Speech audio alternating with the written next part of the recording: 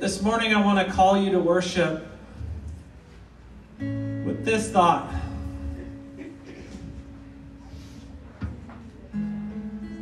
Is Jesus the Lord of your whole life?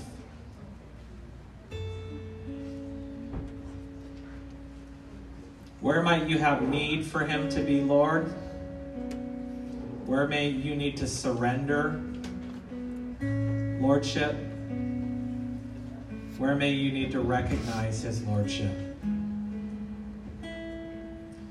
Just the rest of these songs are really going to kind of anchor in this place of acknowledging him as Lord of our lives and responding to him as Lord of our lives. And we just invite the Lord to, through his word and through his spirit, come in and do some work on our hearts. At any point in time that he makes something clear to you that he might be calling you towards or in, I just would encourage you to respond to the Lord yourself and let him know that you will choose him, that you will trust him, that you will follow him. The Lord is my shepherd. I have all that I need. He lets me rest in green meadows. He leads me beside peaceful streams. He renews my strength. He guides me along right paths, bringing honor to his name.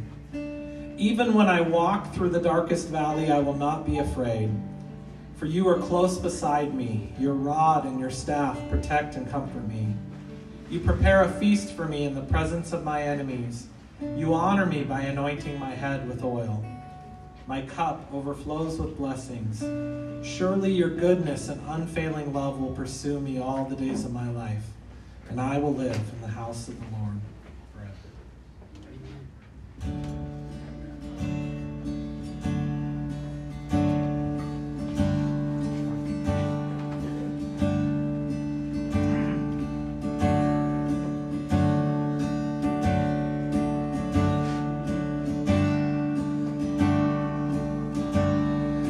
Christ is my firm foundation. He's the rock on which I stand when everything around me is shaking. I've never been more glad that I put my faith in Jesus, 'cause he's never let me down. He's faithful through generations. So why would he fail now? Oh, he won't. No, he won't ever fail me. I've still got joy in chaos. I've got peace that makes no sense. So I won't be going under. I'm not held by my own strength. 'Cause I build my life on Jesus. And he's never let me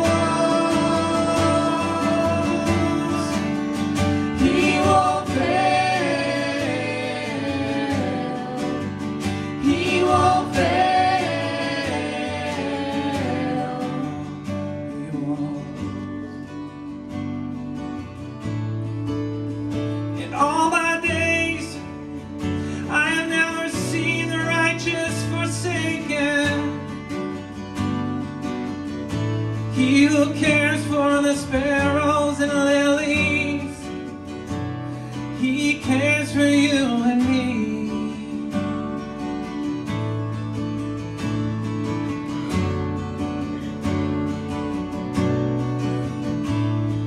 Rain came, wind blew, but my house was built on you. I'm safe with you. I'm gonna make it through. Rain came, wind blew, my house was built on you. I'm safe with you. I'm gonna make it through. I'm gonna make it through. 'Cause I'm standing strong on you. I'm gonna make it through. 'Cause my house is built on you. Christ is my firm foundation. He's the rock on which I stand when everything around me is shaking. I've never been more glad that I put my faith in Jesus. 'Cause He's never let me down. He's faithful through generations.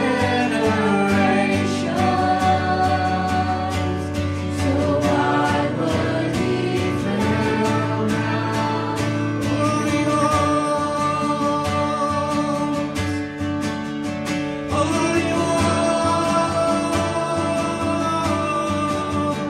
He won't fail. He won't fail. He won't.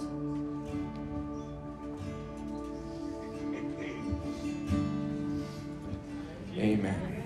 Yes, Roger. This morning, I'm sorry, I don't speak well. I was walking in. There's a gentleman walking down the street, walking on the sidewalk. He sees my Bible. He looks at me, and I didn't see him at first. And he says, "Oh, Dios," and I go, "Sí, Dios," and he goes, "Dios," and you, power.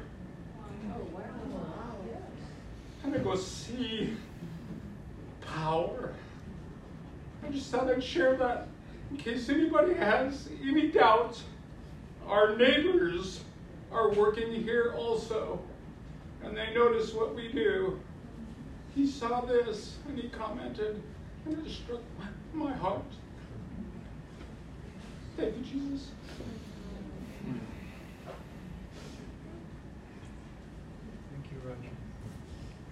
The same power that raised Jesus from the grave is alive in you, Roger, by the power of His Spirit. Amen. Amen. Oh, Lord, we intercede for our community. Thank you for disciples like Roger growing in faith, Lord, positioned strategically in this community for your glory and your good purpose. Lord, may your name be recognized and exalted beyond formal gatherings throughout the week on Casino Road in South Everett. Amen. May our week be filled with just as many testimonies as that across the room of God's glory in our community. Amen. Amen. Well, delighted to be back together again this morning. We'll be concluding our 5-week series that we've been walking through. I want to thank both Lauren and Danessa for sharing the last 2 Sundays values concerning sacred relationships and our neighborhood in our city. We're going to conclude that series today, and we're going to find ourselves briefly covering a little bit of Matthew 13 and then digging into the text in Matthew 16, 13 through 20, so you can turn there if you want to prepare in advance. But why a 5-week series on the core values of South Everett Foursquare? The things that we value are the things that we prioritize. Now, it's important to remember That some of the things that we value aren't the things we want to value, but they are the things that our heart is most tightly wrapped around in a season, in a circumstance. Which is why it's always good to return and ask the question, what is it that we value? It's tied right into the question that Chris asked us as we opened our time of praise this morning. Is every part of my life surrendered to Jesus? The reality, I think, on this side of heaven is that, well, clearly, no, it's not. It can't be fully, because I'm a work in progress, because I'm still working out my salvation with fear and trembling, and on this side of heaven, there's always work to do. So we ask ourselves the question, what areas of my life still yet need to be freshly surrendered to Jesus? And if your life is like my life, those things change all the time.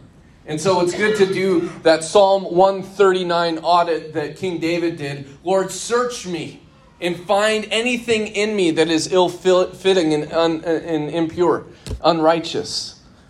That was something that King David would do, was to say, God, I know there's some stuff in me that ain't right. Help search it out. Shine the light on it so it can be lifted out and surrendered to you. That things that thrived in the darkness would die in the light in the name of Jesus. And so we ask ourselves these questions. What are the things that I'm valuing? What are the things that I'm prioritizing? And the best way we can find those things is to pay attention to some real practical realities in our lives. Pastor Jim Hayford said this, I've never forgotten it. He goes, if you want to know what you're prioritizing that represents what you value, check your calendar and your bank accounts. Check how you're spending your time and how you're spending your money. And whether you like it or not, whatever is reflected in those two spaces will be a strong indication of what you value. And so we give ourselves grace, because sometimes we're like, yeah, I'm off again. I've drifted again. I need to reprioritize and realign with the way of my Savior. The best way home to the places where God has called us to and the things that He's called us to do is to have written down in moments of sobriety the things we know that we truly value. That's how I get back. In those spaces of sobriety, when I'm hearing clearly from Jesus, I mark the road. I mark the path. So when I wander off the path, what I'm looking for on the way back is the clear path forward. Does that make sense? Right? So we articulate our priorities and our values because we are prone to wandering away from them. And so we have to just continue to return to them. That's why we spend time looking at these things. And as the South Everett Foursquare family, above all, we value the lordship of Jesus. If there's any higher priority, then we have gone astray. It is the lordship of Jesus, His name proclaimed, or it is nothing. That's the standard bearer. If we're lost, that's our North Star. His name is Jesus. There's nothing else. And flowing forth from Jesus, as South Everett Foursquare, in this season, we aim to value and prioritize that which He has valued and prioritized. And so we've looked at sacred relationships, that Jesus, in humility, laid His life down to be in relationship with us. So we want to do everything in our relationships when conflict arises to humble ourselves and to hear one another out, that we might walk again in unity with Him. We've talked about diverse unity. Jesus' prayer in the Garden of Gethsemane was about unity in the church. We talked about how unity is not uniformity. It's learning how to walk together with our diverse perspectives and experiences, proclaiming the life of Jesus together. We talked about signs and wonders, that Jesus prioritizes healings, and the miraculous power that was available to Him and His disciples are still available to us. We talked about our neighborhood and our city. We see that Jesus valued the places where He set His foot. And the thing is, we can't fully understand what it is that we are called to until we understand who it is that we are. This is why identity and purpose is so important. We have a thing that God has called us to, but it derives from our identity and who He's created us to be. But we can't know who we are before we know who He is, because we were created in His image. So we can't do what we're supposed to do until we know who we are. We can't know who we are until we know who He is. And we have to know that Jesus came to us as one representing the fullness of the Father to bring us remarkable depth and clarity concerning the realities of who He was. That's why Jesus came. He came, He said, you're not quite getting it. you're struggling with it. So I'm not going to tell you anymore through my prophets. I'm going to show you through my Son. I'm going to show up with you and show you what it looks like. Hebrews 1:3 says that Jesus came as the exact representation of the Father. My daughter was asking me, how do we know that Jesus is truly God? It's a great question to have with my 17-year-old daughter. Her faith is becoming her own, and she's asking good questions. I said, well, the word says that Jesus is the exact representation of the Father. Colossians 1:19 says that Jesus is the one in whom God was pleased to have his fullness dwell. All of the fullness of God dwelt in Jesus, and God was pleased about it. So he's the exact representation. He embodies the fullness of God, the fullness of man, so that we might know how to follow him in the flesh that we've put on. Not as perfectly as he did, but that he would show us and empathize with us. One verse I spent a lot of time reflecting on when we were in Israel was from 1 John, and reflects the words of John. These are John's words, a testimony about Jesus. He says, we saw him with our very own eyes. We gazed upon him and we heard him speak. Our hands actually touched him, the one who was from the beginning. The living expression of God. The life giver was made visible, and we have seen him. We testify to this truth. The eternal life giver lived face to face with the Father and has now dawned upon us. So we proclaim to you what we have seen and what we've heard about this life giver, so that we may share and enjoy this life together. For truly our fellowship is with the Father and with his Son Jesus, the Anointed One. The disciples were courageous in their belief, for they had been with Jesus. But their belief in Jesus was courageous because they saw him. In Matthew 13, we find Jesus in Capernaum. But in Capernaum, he was on a fishing boat off the shore, surrounded by crowds, and he was recounting parables in Matthew 13 about seeds and weeds in fishing nets. Jesus is awakening the imagination of those who would listen to him, communicating the realities of the kingdom of heaven. See, Jesus, even coming to us, was like, I'm here in person, I'm the fullness of God, and I'm doing everything to communicate to you and help you understand the realities of heaven which will come.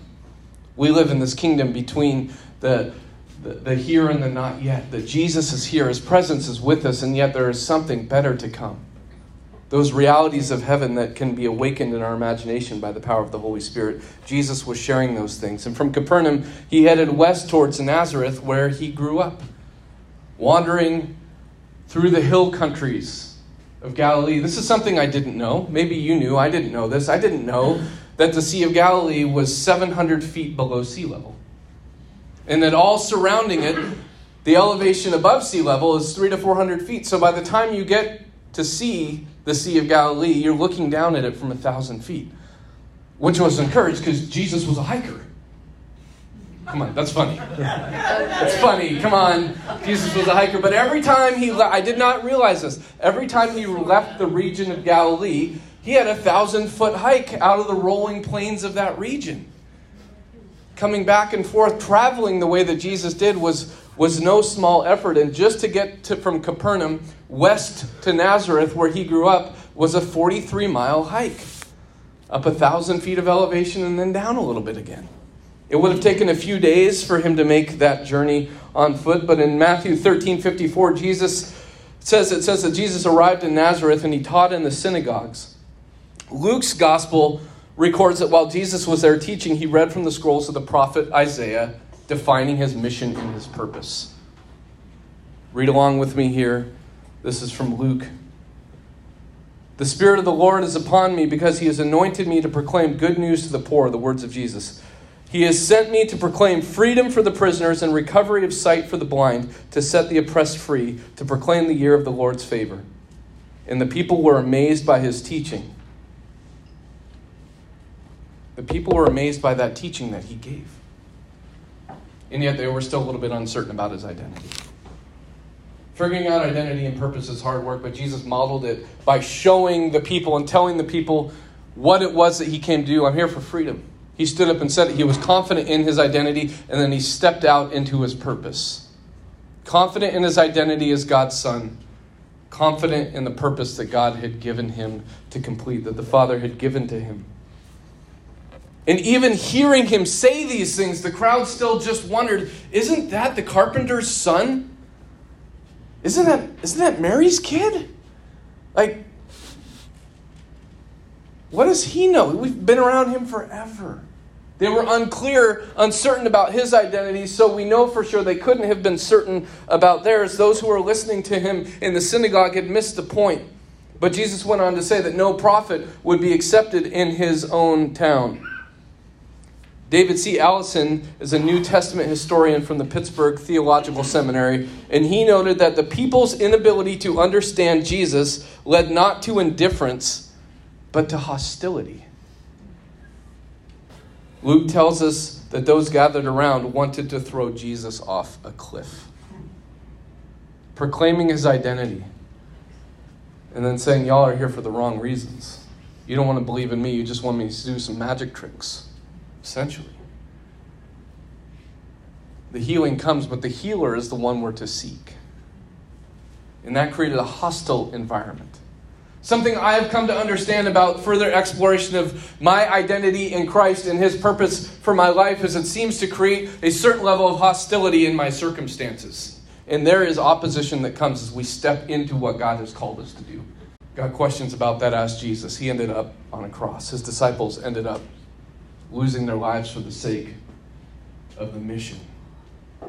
They understood their identity, and once they did, the purpose was clear and the consequences didn't matter because King Jesus was in their purview. They fixed their eyes on him, the author and the perfecter of their faith, and they gave their lives, and we're standing here talking about it a couple thousand years later. As I was thinking through this week and reflecting on these passages, our understanding of Jesus' identity and purpose requires a willingness to suspend our assumptions when what he is doing doesn't make sense to us. Think about something going on in your life that Jesus might be orchestrating that does not seem to make sense to you right now. That may be viewed as a terrible mistake. Oh, if I just not acted in faith and stepped out in obedience to do this specific thing, then it might be comfortable. Which is the greatest idol in North America has come from. The path he calls us to goes through an oil press. And the things he calls us to aren't always comfortable, but comfort isn't the end game. Right? What right now doesn't make sense about what God is doing in your life? And what is our response to that? Because for a group in the town he was born in, they wanted to throw him off a cliff because it was so uncomfortable. Sometimes I feel like throwing my relationship with Jesus off a cliff when it gets really difficult. I don't know about you. It would just be easier if it could be easier. But it's so easy to fill the gaps in information and our understanding of how things should be, and we fill it with our own understanding where we could be filling it with revelation from the Lord. Because Jesus wasn't just another prophet or another rabbi or just another king. You see, even Israel had an understanding of what a king was supposed to do, and Jesus did not check any of those boxes. Because he died, but then he rose again. Plenty of other kings died. We went and visited one of the Decapolis cities, Bet Shean, right at the base of the mountain where King Saul killed himself and was hung on a pole. Kings die, but only this king came back. See, Jesus has something different than what we can expect. He certainly wasn't just the carpenter's son. He was and is the Son of our Father in heaven. I spent some time thinking about this the last couple of days. In our familiarity with Jesus as we understand him, which is, in my life, clearly often different than how Jesus would desire to be understood. But as I understand him, what might I be missing that he would want to reveal to me? When there's a question and I just fill the gap in information with my own understanding, what might the Lord invite me to say? Why don't you take your own understanding out of that gap and ask for revelation? I'll show you what's actually happening. This is the work that he was doing with his disciples. What would he want to reveal to us? Just stop and pause and ask the Lord, God, as I follow you as a disciple, There's questions that I don't have answers to. And God, I repent in this place of filling those gaps in information hastily with my own understanding. Lord, your word says not to lean on my own understanding, but in all my ways acknowledge you, and you will make my path straight. Lord, show us right now by the power of your Spirit as we sit together in this room on a Sunday morning in March, in our most sincere following, where is there gaps? Where are there questions? Where is there hand-wringing going on? And what might you show us as we quiet ourselves and ask for revelation from heaven by the power of your Spirit? What would you show us that would straighten our path? As we step back from our own understanding, lean more confidently into yours, Lord. What would you show us?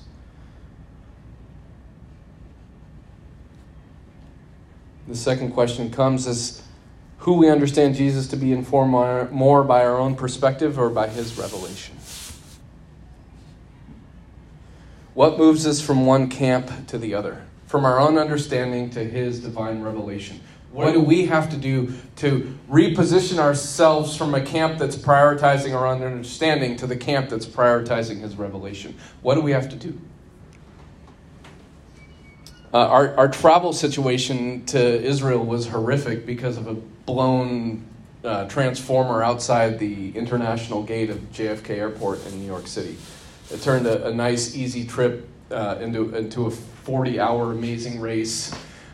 It was quite remarkable, but when we did arrive exactly 40 hours after leaving Seattle at our hotel in Tel Aviv, we got our room keys, and our guide said, "I'm sorry for this. After traveling for 40 hours, you just need to know that our tour starts in 2.5 hours. So go ahead and get a shower and change your clothes and get back down here for breakfast, because we got 10 hours of touring ahead of us."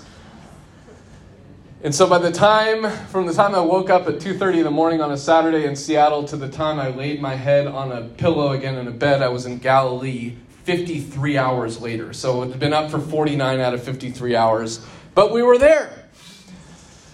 And then because of time change, I thought I'd sleep through the night, but I slept for like 4.5 hours and woke up at 3 a.m. because that was like 1 p.m. here. So I'm in Galilee and it's dark and I'm awake in the middle of the night. And the Lord brought to mind one of my favorite verses from the Gospel of Mark 1:35. It says, Jesus got up early before sunrise and went out to a lonely place, a place of solitude, and he prayed. Got up before the light came up and he went out and he prayed. And I thought, you know what?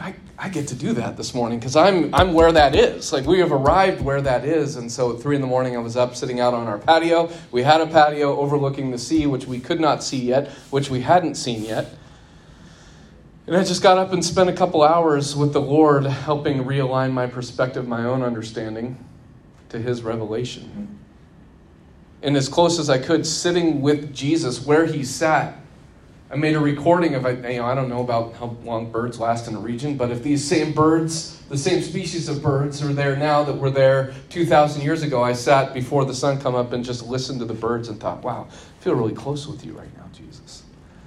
Getting to sit and experience this with you, and then that's the sunrise from my patio that morning over the Sea of Galilee.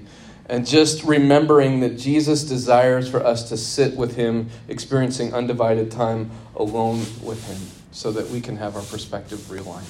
Like he realigned the perspectives of those in the city of Nazareth who wanted to throw him off a cliff for talking about identity and purpose. Because it's threatening, because it will not lead to comfort. One thing Jay and I were talking about recently was just that when we talk about the spirit and the flesh, that to deny the spirit is to live in the flesh, but to deny the flesh is to live in the power of the spirit. And that's hard, and some days we do better than others. But if there's a reason why there's an offense, if there's a reason we want to throw Jesus off a cliff about some things that he's called us to, it really has to do with our flesh fighting back against what the Lord would want to do in us through the Spirit, and Jesus sets an example for us. So this overarching narrative that begins with Jesus' hostile interactions with these people in Nazareth concludes in Matthew 16 with Jesus' conversation with his disciples concerning his identity. So there's this, in the Gospel of Matthew, there's this sub-story going on, and it begins in 13 and it ends in 16. But I want to read this passage of Scripture. There's a photo up here that shows the region. This is from what's called Mount Arbel, and then everything down here below is the city of Magdala, where Mary and Magdalene came from, and then Capernaum is up here. The Mount of Beatitudes is up here, and this is where Jesus spent much of his life in his ministry. But every once in a while, he'd go on a men's retreat with his disciples, and they would head north towards Mount Hermon. Today, it's the place where Lebanon, Syria, and Israel all come together. It's where the city of Dan is, where some of the kings held the northern tribes. But it's also where Caesarea Philippi is. One thing that I am continuing to learn as a growing disciple of Jesus is that it's taking a lifetime to understand how God's word works. And one thing that I haven't paid very much attention to, because it didn't seem relevant to me at the time, was the names and places associated with the accounts of Jesus' ministry in Israel. Because what does it matter? Like, where's Galilee compared to Capernaum, and where's Dan compared to Caesarea Philippi, and why do these places matter? Something I'm continuing to learn as a growing disciple of Jesus. Our guide was teaching us that when the scriptures mention a place, there's a reason they mention the place. Because the place and what's happening in the place makes the story come to life, and it brings greater detail to light and application. So Caesarea Philippi is what we'll talk about today, and that is north, about 25 miles north of the Sea of Galilee, up in the Golan Heights. Like I said, Jesus would get away from the Galilean region for more intentional time with his disciples. And he went to the region around Caesarea Philippi. So in Matthew 16, beginning in verse 13, this is Peter's confession of the Messiah. It says, when Jesus came to the region of Caesarea Philippi, he asked his disciples, who do people say the Son of Man is? Interesting, that's an identity question right off the bat. They replied, some say John the Baptist, others say Elijah, and still others Jeremiah, one of the prophets. Verse 15. But who do you say that I am? How about you, he asked. Who do you say that I am? Simon Peter answered, you're the Messiah, Son of the living God. And Jesus replied, blessed are you, Simon of Jonah, for this was not revealed to you by flesh and blood, but by my Father in heaven. And I tell you that you are Peter. That's an identity statement. And on this rock I will build my church, and the gates of Hades will not overcome it. I will give you the keys of the kingdom of heaven. Whatever you bind on earth will be bound in heaven, and whatever you loose on earth will be loosed in heaven. Then he ordered the disciples not to tell anyone that he was the Messiah. This region around the city of Caesarea Philippi is located near one of the largest springs that feeds the Jordan River. And Caesarea Philippi was also known as Panias, the town of Panias, because of its worship of the god Pan, was founded by Philip the Tetrarch, who was the son of King Herod. And going long back before these kings and the engagement of the Romans, the Canaanites had set up in the city the worship of false gods. And then the Greeks and the Romans came and they did like the ones before and just piled on as many gods as they could possibly identify. We took some time and painstakingly did a lot of recording along the way. We'll be putting videos together to show you different things as seasons go on, because they're from 38 sites in the Old Testament and the New Testament, and we'll bring light to them as they apply. But this is a video, about a 6-minute video of our visit to Caesarea Philippi with Dr. Randy. So check this out. Thanks again for tuning in today. You can check out this video of our trip to Caesarea Philippi by clicking on the link in the show notes. So that is a little glimpse of Caesarea Philippi, and the place matters. What is interesting to me, learning from Dr. Randy last year when we traveled in Turkey and the 7 churches of Revelation and the letters that were written to each of those churches, how much the context and the place to whom Jesus was speaking mattered. Because he cares about what's going on in our lives. And how fitting of Jesus to take his disciples to a place where identity and lordship was so in question. To have them answer the question, who do you say that I am? In the face of all of this lower G God stuff happening in this region, who do you say that I am? And throughout history, and no different in the history that we are facing today, we are presented with opportunities to worship everything and everyone besides Jesus. And so Chris asked the question, is Jesus the Lord of my life? And how much lordship does he have in my life? And it elevates the importance of sitting quietly with Jesus so that he can realign our understanding to look more like the revelation he desires to provide for us.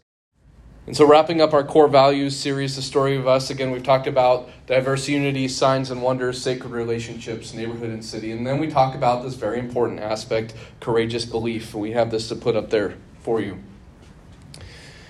At South Everett Forest School, we are bold in our belief that the gospel transforms lives, recognizing that apart from Christ we can do nothing, and acting on his clear call to raise up disciples, a generation of gospel-fluent city influencers. We're bold in our proclamation of the gospel and courageous in our efforts to seek the shalom and flourishing of the city. It's getting harder and harder and harder to make a stand for Jesus and still be respected by our neighbors. Not impossible, just more difficult. What we're facing today as followers of Jesus in the Puget Sound region in 2023 still does not yet hold a candle to the intensity of persecution faced by the early church and other believers in Jesus across the world. We're not even close yet. But when we read Peter's epistles, those start to ring more true in what I identify with in the last 5 to 10 years than ever before in my life. Because to be a Christian, to be a follower of Jesus in the United States of America, had nothing to do with facing persecution. It was just the way of the land. And that's changing. And so we either change with it and stay with the crowd, or we depend on the power of the Holy Spirit to take a stand on things, which includes loving all people. I will say this is a thorn that gets in my cross sometimes, is that people in the name of Jesus act without love and then excuse it for the persecution that they thought was coming anyways. Just because Jesus says we will be persecuted for our faith does not give us a license to be a jerk to other people.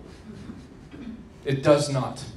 And we can't then say, well, they hated me. We have to ask these questions. Did they hate me for the right reasons? Or was I just a jerk?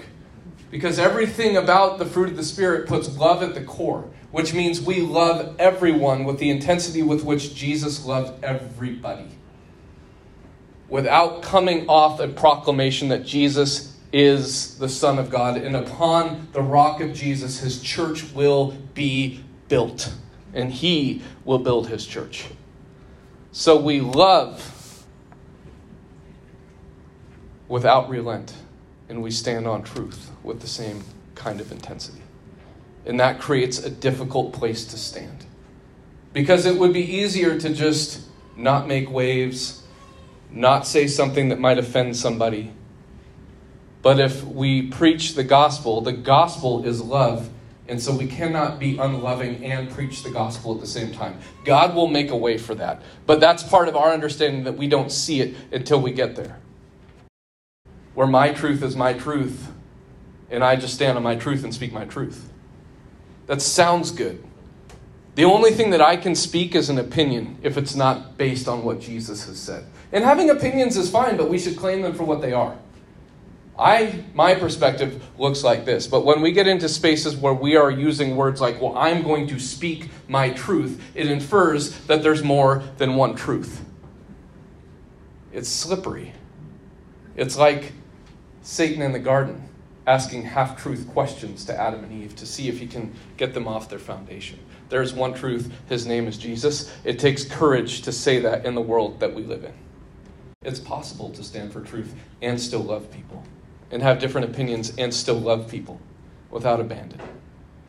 But it's difficult. Courageous belief means we stand on the gospel in a culture that doesn't value the gospel. But we value love, and if they can't see that, then who needs to go back for correction? It's me. If anyone in this neighborhood can rightly accuse me of being unloving because I actually didn't love somebody, then that's on me to go back and make amends. But it's also on me to make sure that I'm not compromising the hope of the gospel in my communication about how I love somebody. Does that make sense? It's difficult. We need the revelation of Jesus to walk in these spaces. And it's not different. I'm relieved that they face this kind of opposition because I'm like, oh, it means that believers in Jesus have already done this. And there's a faithful path forward about how it can happen. But choosing not to love is not a part of the equation. And that's why Peter, who made this proclamation, had Jesus riding him over and over and over because he just couldn't figure out how to love people that were different than him. Jesus ascended into heaven, sent the Spirit. Peter did some more stuff that was pretty awesome. And then Paul had to come and remind him. Peter was a work in progress. And he got called out. He didn't get it all right all the time. But he was working on it. Just like Jesus works on us. Amen? Courageous belief is a difficult thing. Jesus' church is built on courageous confessions in the face of invitations to worship and confess lower G gods. We will have that opportunity every day to worship something less than Jesus. And his church is built on our resolve to do more than that, to only proclaim the name of Jesus. Understanding the context, Caesarea Philippi, in the face of false gods, at the gate of hell. And we think about Peter's confession in front of Jesus about his identity. What comes to mind? With that context in mind, and then maybe beyond that, just groups of 3 or 4 for a few minutes. What's the hardest thing for us today in the culture we live in about being courageous in our belief?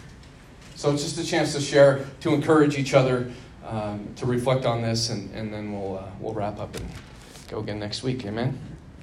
Lord Jesus, thank you for your word. Lord, bring revelation and give us courage to stand on truth and love like crazy. In the name of Jesus. Amen. Amen. All right.